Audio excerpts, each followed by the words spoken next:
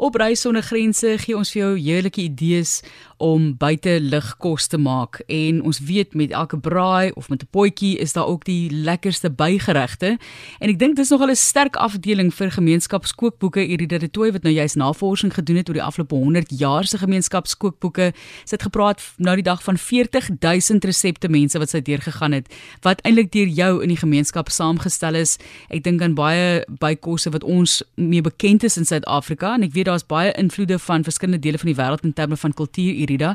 Maar wat het jy gesien in terme van bykosse in Suid-Afrika? Die bykosse, ons het tog altyd 'n baie sterk kultuur gehad van die bykosse. As jy nou dink hoe die Sondagtafel gelyk het, hoeveel slaai daar was, hoeveel groentes, dis nie net swaar op vleis nie. Ons dink ons is net die groot vleiseters. Maar slaai kom hulle baie lank pad met ons en natuurlik daar was ook daardie wat bygekom het en baie sterk in hierdie gemeenskapskookboekies is die stolslaai. Julle daai gevormde slaai.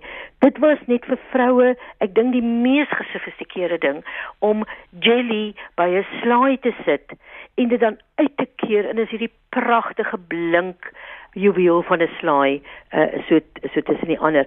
So ons en dis iets wat in die nuutste boekies is daai gestolde beetslaai, gestolde wortelslaai, daai slaai is nog steeds daar. En natuurlik feitelik nie 'n boekie is sonder tot 3 aardappelslaai geregte nie. En dan iets wat baie groot geraak het, is jou noedelslaaie. Ek self het dit nie in die boek ingesluit nie. Ek het verkies om die reislaaie na daardie rigting te gaan, want die een slaai wat baie gewild geraak het, behalwe vir koringslaaie, is ook hier in die 70er jare het mense bruinrys ontdek. Dit was baie meer gesond. So die lieflikste slaaie met die mooiste name. En my gunsteling is 'n sonskyn bruinryslaai.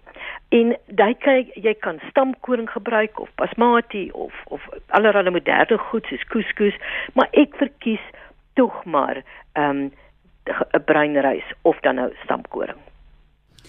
Want ons tekstuur daarin. Ek voel altyd met bruinrys en stamkoring lekker tekstuur. En dit is so couscous en quinoa en al daai goed is baie nuwerwetse bestanddele, maar dis duur.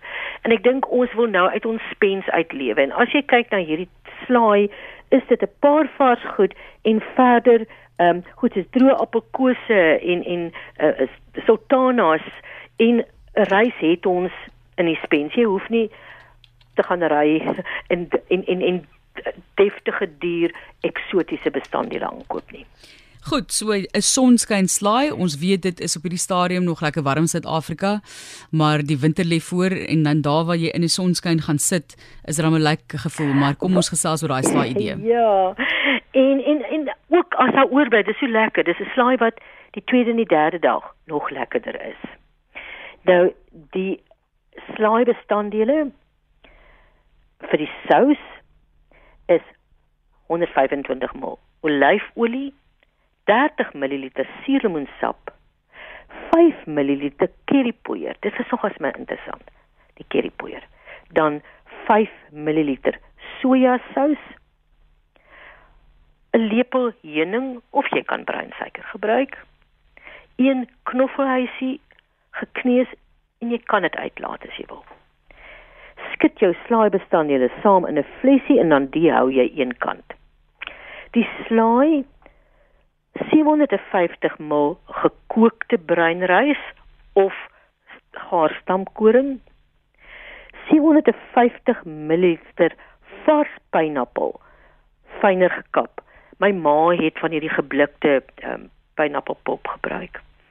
250 ml fyn gekapte seldery, 125 ml fyn gekapte groen soetrusie vir die lekker kraak, so ook 1 rooi ei fyn gekap, 45 ml vars petersilie fyn gekap, 60 ml sultanas, 50 gram droë appelkose fyn gekap en dan soveel sade en soveel hoeveelhede of wat se kombinasies jy wil.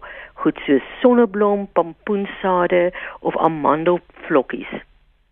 Jy meng al jou bestanddele, behalwe jou sade, wat jy later gaan bygooi, jy giet jou slices oor, meng dit deur en verkoel tot jy dit gaan nodig kry, en jy gooi eers jou sade oor, net voor opdiening.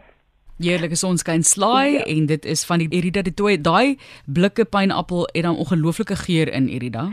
Dit word so gekonsentreer, en ek dink, weet jy dit, in die tyd wat ons nou is, ek dink ons gaan weer waardering kry vir die smaak en die veelsidigheid van geblikte produkte, vars vrugte. Ons het die lieflikste vrugte in Suid-Afrika, en dit word geblik en dan word nie preserveermiddels gebruik nie. Dis die metode van om dit in die blikkie te kry wat die inhoud daarvan preserveer. Net soos ons ouma's die kojabos in die glasbottels ingelê het wat so mooi lyk.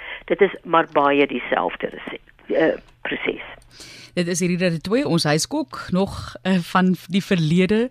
Ons almal onthou daardie era ook, en sy het 100 jaar se gemeenskapskookboeke gevat en nagevors almal wat vir haar gestuur het daarvan, sodat sy kan sien wat was die tendense, die interessante resepte wat hulle daarso ook gedeel het, en ek dink resepte wat ons vergeet eintlik ontwikkel het so oor die jare, wat ons maar net van self maak. Jy weet, jy dink aan die pasta slaai en al daai tipe van dinge, né? Ek dink mos nie meer daaroor nie. Ja, nee. Ja. En dan gaan ek stuur dit tog, en ek hoop RSG gaan dit op die webwerf sit. My persoonlike gunsteling is die Letty se 7 laagie slaai. Altyd, né? Altyd.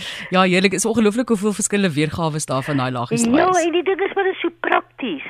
Jy maak dit die vorige aand, die bevrore ertjies hou die hele spul koud, en as jy dan iewers heen met ry, iemand sê vir jou, maar bring vir ons 'n slaai, dan sit jy hom in die kattebak, hy behou sy vorm, en jy gaan roer dit deur waar jy by jou kuiermense aankom, en natuurlik dis die mooiste slaai, dis 'n regte spogslaai.